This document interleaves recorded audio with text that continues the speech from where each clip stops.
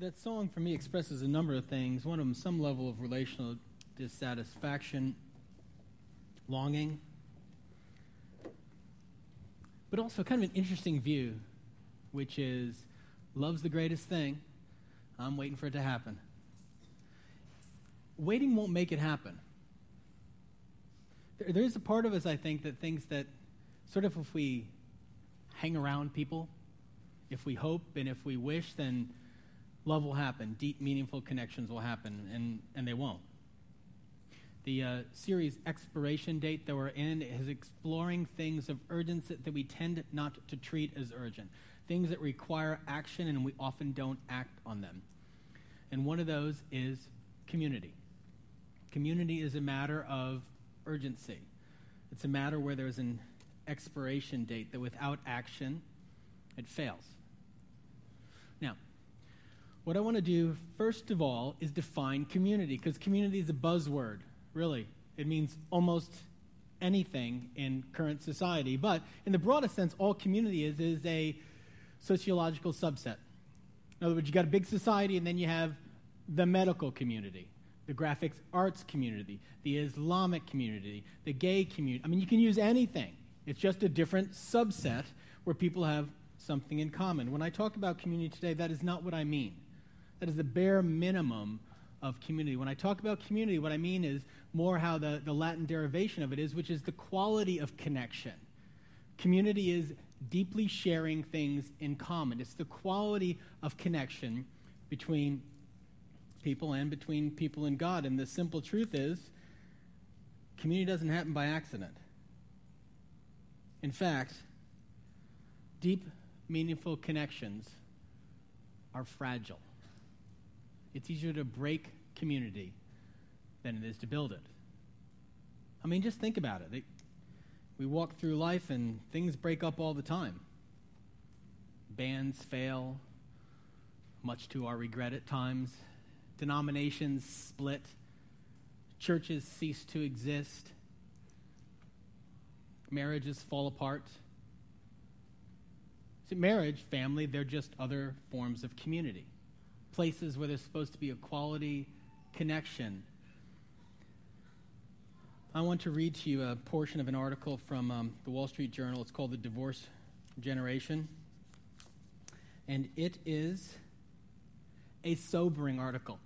I'll read just one part of it. But the thesis of the article, The Divorce Generation, in the Wall Street Journal, is about many in your demographic whose parents, where the divorce rate was very high, you went through divorce and splits and living in different homes and things like that and made a determination that this would not happen in this generation. And yet, it still does. The woman writes, "But then one evening I found myself where I vowed I'd never be. Miserable, in tears, telling my husband that we were like siblings who couldn't stand each other rather than a couple, and listening as my husband said he felt as though we had never really been a couple, and regretted that we hadn't split up a decade earlier. I'm done," he said. It was as if a cosmic force had been unleashed. The awful finality of it roared in like an enormous black cloud blotting out the sky over every inch of the world. It was done. That was 4 years ago. Even now, I still wonder every day if there was something that we could have done differently. Like many of my cohort, the circumstance of my upbringing led me to believe that I made exactly the right choices by doing everything differently from my parents. Why is community a matter of urgency? Because when it breaks down, the pain is significant. We're made for a connection, a quality of connection that is not incidental, that's deep and meaningful. And when that does not happen, we feel dissatisfied. And when it falls apart, we feel broken. And community is fragile. It's easier to break it down than it is to build it. And so today what I want to put before you, that as easy as it is for community to be broken down, It indeed is not supposed to, and there are ways to live that can build deep, meaningful connection that, weighing all other things, is really what our heart and soul longs for and gravitates for. But the way we're going to look at it today is we're going to explore a book in the Bible that chronicles the breakdown of community and then gives a counterintuitive, deeply revolutionary thought about how to see life and our actions and even our ethical choices differently. The book we're going to look at is called 1 Corinthians. 1 Corinthians is a letter that's written to the church in Corinth. Corinth was a church in Asia Minor. And as we've talked about, many of the letters in the New Testament, what they are letters written back to churches, gatherings of people that had been founded, and they were addressing specific issues. What the letter 1 Corinthians is addressing is a community in chaos, absolute chaos, where action after action was breaking down the community. And worse, as those actions were breaking down the community, they were formulating little catchphrases that were true-ish, that allowed them to justify and continue their behavior. And what happens in this letter that Paul writes back to the Corinthian church is he both walks through some of their actions and says, really, at times, are you serious? But then he also addresses directly some of their ways of speaking about that. And so there are phrases that are used in 1 Corinthians that you sort of cock your head like, really? And what Paul's doing, he's quoting them directly and then responding. And what I want to do for a couple minutes, I'm going to walk through a couple of things that were happening, and then this really critical passage in chapter 10 where Paul quotes them and flips what they say. So, in the first chapter, here's one of the things that's going on. And this is the place where I think really Paul is beating his head against the wall, thinking, seriously, is this what we're doing? Is this what we have fallen to? And what you have is you have a group of people that were arguing about what person had led them, had taught them about Christianity. And Paul says this, what I mean is this, one of you says, I follow Paul. Another, I follow Apollos, who was another, guy there. Another, I follow Cephas. And still another, I follow Christ. And you realize that was like pulling out the big gun. People saying, look, I follow Paul's teaching his grace. So, oh, really? I follow Jesus. It's sort of intended to trump everybody else. But what Paul says is, are you kidding me? You're actually arguing with each other about who it was that taught you. And you're doing that, why again? What is this producing? Besides ego and pride, that your way, your approach, your spirituality, your practices are best. Really, who is this helping? But let me move on. And then in chapter 5, he deals with the situation and realized that in Corinth, there was all sorts of stuff going on. I mean, really, all sorts of stuff. And the pagan church lived in such a way that really almost anything was legitimate. I mean, they had temple prostitution. It was like anything is legitimate. You can do almost anything. And what Paul says in this passage is, look, y'all are doing something that the pagans are embarrassed about.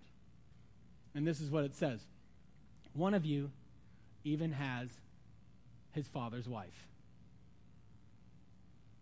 Now, when I say that, isn't there something that sort of goes up on the hair up in the back of your neck like, ooh? And this is what he says, and you're proud.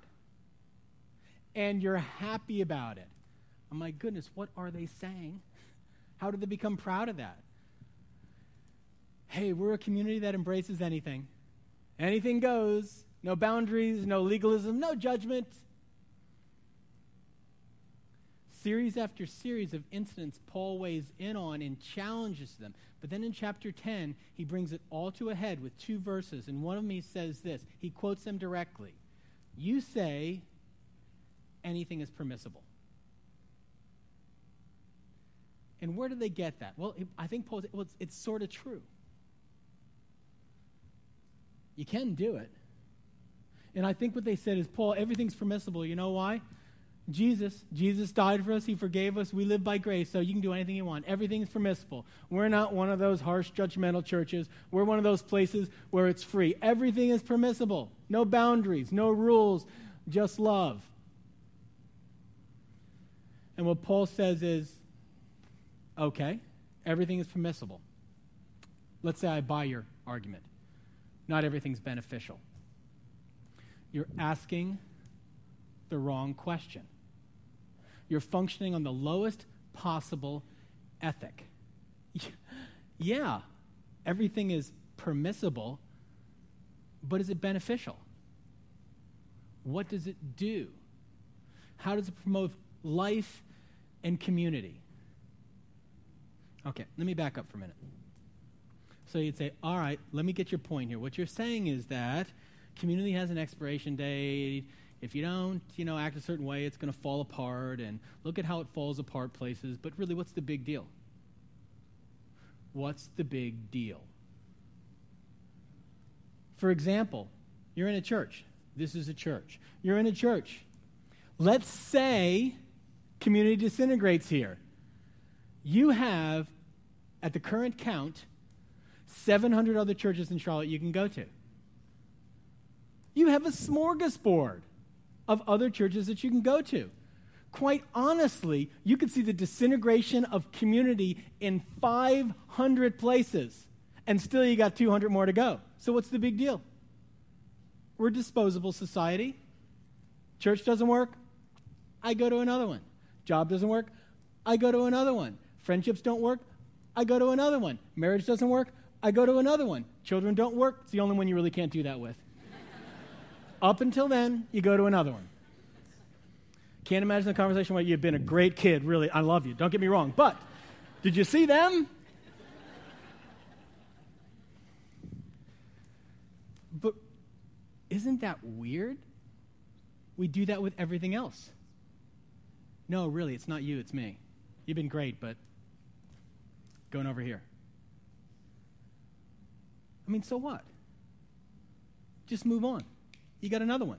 Lots of choices, lots of opportunities. Break community here, build it over there. This is what's wrong with that. This is where the dissatisfaction, the deep dissatisfaction comes from. It's not how you were made. You were made in the image of a God who exists as three persons in one God. Now, if you try to figure this out mathematically, your brain will hurt.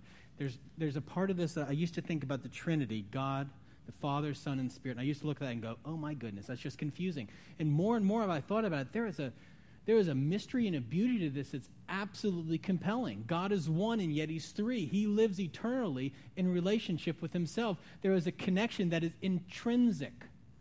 God is inherently relational. He doesn't choose to be relational. He is, in his very being, a relational being that does not splinter. And we who are made in his image are intrinsically relational, meant for deep connection that does not splinter. And every time it splinters, something aches within us with a gnawing sense that this is not how it ought to be. There's a point in Jesus' life where some people are saying to him, hey, Jesus, you're a little bit too into this whole relational thing. And, Moses, remember Moses? Moses said, hey, if your wife burns the toast, you can go off and get another wife. And that was a bit of an extreme, but honestly, not much. And Jesus said, Moses allowed this to be so, but it was never meant to be that way. It was never meant to be that way. You were meant for connection that doesn't break. Quality of engagement with God and with others that doesn't get broken. And when it does, something splinters within. You see, the core of the gospel is this simple concept that God pursued you. Really, the Bible is the story of God pursuing people in order to bring a connection back to them. If you don't get anything else today, if you're new and you're exploring what Christianity is about God pursuing you to connect you to him, sending his son to die for you, to forgive you, to give you a relationship with him that you absolutely cannot lose, so that you would be connected with God now and forever. See, at the core of the postmodern existential dilemma is this sense, this gnawing sense, this pervasive cultural notion, are we actually alone in the world? Do we exist? Do we pretend to be connected? But in the end, we are, as Martin Heidegger said, this being alone and disconnected.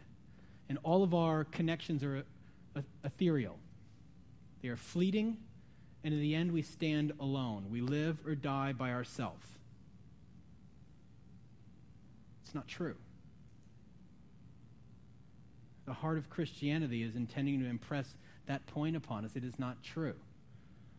That God has made us for himself. And when we enter a relationship with Jesus, we are connected with him forever. Not to be broken. Not to be splintered. And then Jesus, at one point in his life, he summarizes the whole Bible. What is it? What's the whole thing about? This whole story. Love God and love others. Live in connection with God and live in connection with others, and you will have lived well and beautifully. That's why community matters. Community, the quality of life, living with one another, that's why it matters. That's why whenever it expires, something is wrong with how we were created to be. And so, what Paul calls this group of people, and through them, us, is to begin to see our actions differently, to ask better questions about how we live our life. So that, in the end, what happens is, I love God and experience love with him, and I love others and experience love with him. Let me explain. There are multiple ways, based upon this passage that Paul says, everything is permissible, but not everything is beneficial. There are multiple ways to look at ethics, right and wrong in our life. And I was talking with a friend earlier this week, and they said when you have little children, they begin to consider their actions with the word can. Can I do this? And by can, what they mean is, do I have the physical capacity to do this? Can I walk up the stairs? There's no real deep ethical moral choice. It's all about motor skills. Can I do this? It moves one level farther when it's, can I do this? I have the motor skills, but will I be able to get away with this? Stop me if you're still at that level. Isn't there a part of us that's still looking at the ethical? Is, can I get away with this? Can I? It's permissible, right? Can I do this? We move up one other level of ethical engagement when we say, okay, it's a bigger than do I have the motor skills, and if I can get away with it, but does it break any known technical law of ethics? Can you convict me if I do or don't do this that I'm ethically wrong? For example, can you argue about your spiritual practices and who it was that led you? Can you say, I follow Bruce and I follow so-and-so? Sure. I can't pick out the exact ethical, technical flaw of that. Sure, okay, you can do that. You are permitted to argue whether or not your approach, the person you follow, is better than mine, which is what the Corinthians do in chapter 1. They're arguing about who they're following. His approach is way better. The highest ethic, the one that builds life, the one that affirms the soul, the one that makes us alive, is the one that asks a better question. How will my action build community with other people? Not can I get away with it? Not is it technically okay? But what will the ramifications be in terms of my relationship with God and other people? What are the consequences? I want deep connections. If I want deep connections, will this action promote it or cause it to disintegrate?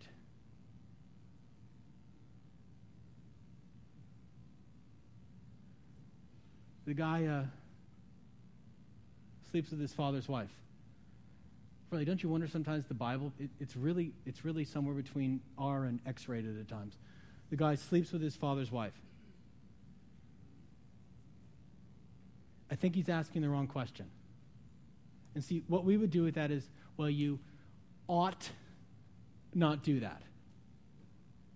That's an ethical foul. Paul's actually saying something different. Look what this does to the fabric of connection with which we were made. I have not seen this movie that I'm about to tell you about. I have been given a synopsis of it. I am not recommending every part of it. Whenever I speak about a movie, I am not saying every scene is personally approved by me. Crazy Stupid Love with Steve Carell. And it's about promiscuity and lots of it. interesting concept embedded in it. Ryan Gosling has as his life plan to have brief, you fill in the blank of what that means, brief relationships with women over and over again.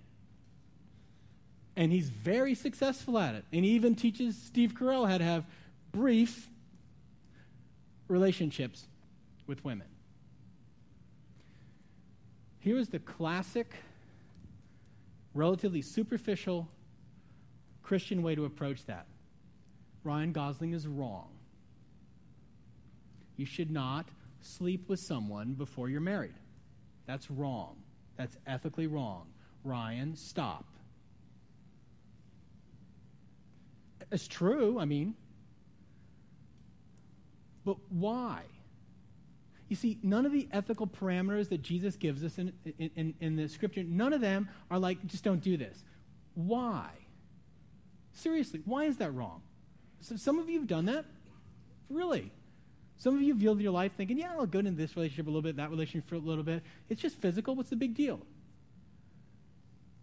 Why does the Bible speak against that? What's the deeper ethic? The deeper ethic is real connection with people and not breaking down the fabric of connection. And some of you know all too well what that life did to break the fabric of connection. You noticed how something in you died over and over again.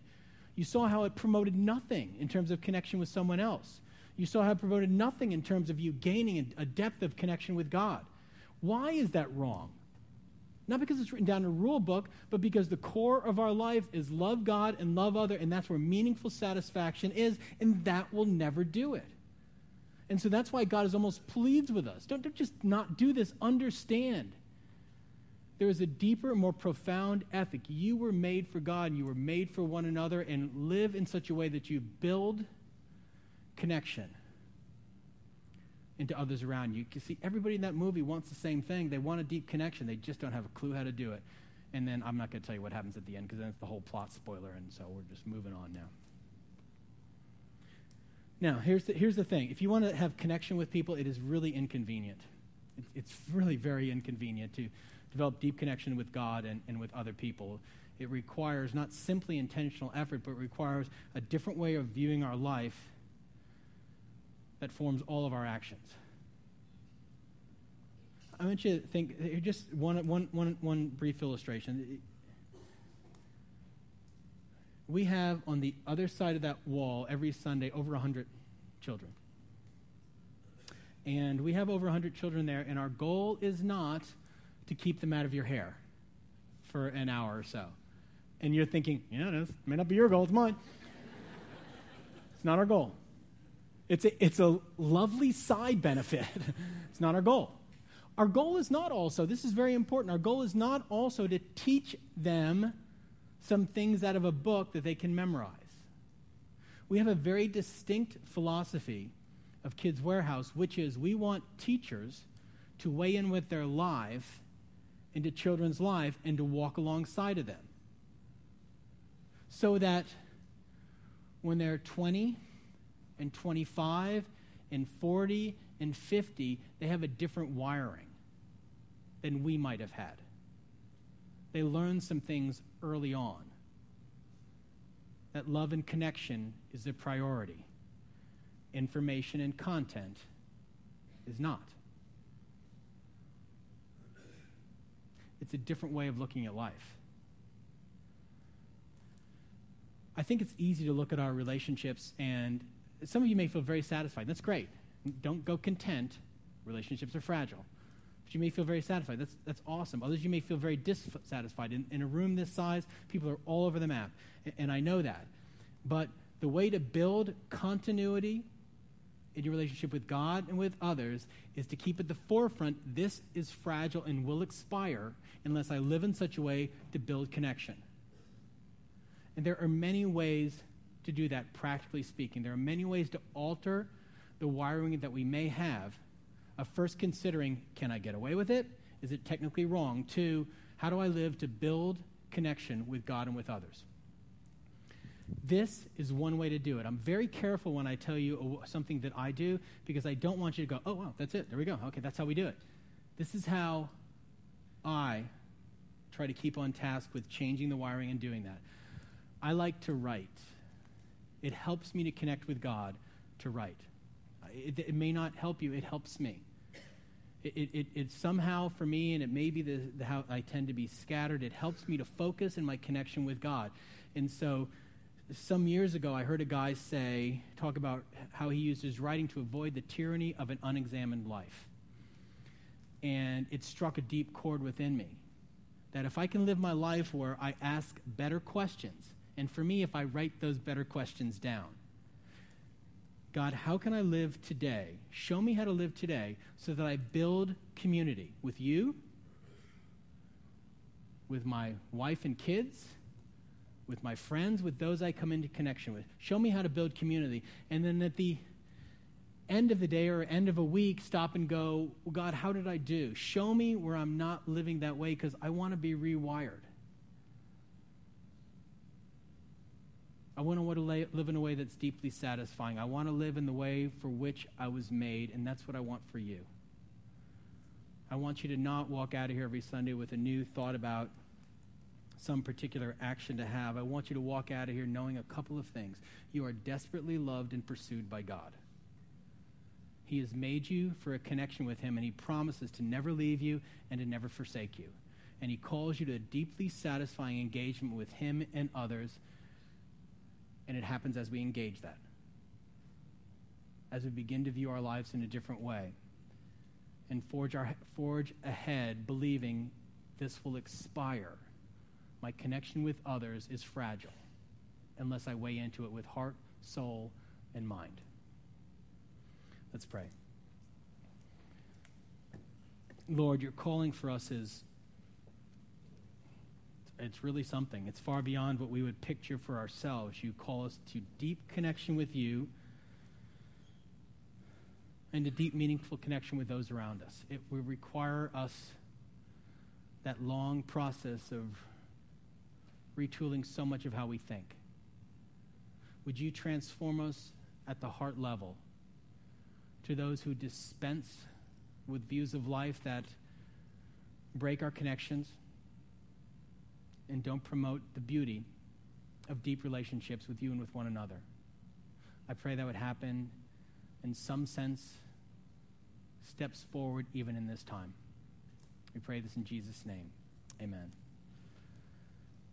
A couple things. As we come to this time of response, it is for us a time of response. Our service is very intentional. We lead into considering what the Bible says to our lives, and then we respond out of it. This is our time of response. As that begins, one of the ways you may want to respond is you have questions. We want dialogue and conversation with you, and you may have questions, thoughts, wonder. You want more information. You want to connect with somebody. Take one of those cards and fill it out if you're new here and drop it in the yellow boxes on the way out, or drop it in the offering basket when it comes by. It is a way to take that beginning step forward of connecting beyond the superficial. We also begin this time with our offering. Our offering is a way for us to frame a central concept. God pursues us, and it's out of that we reach back to him and to the world around us.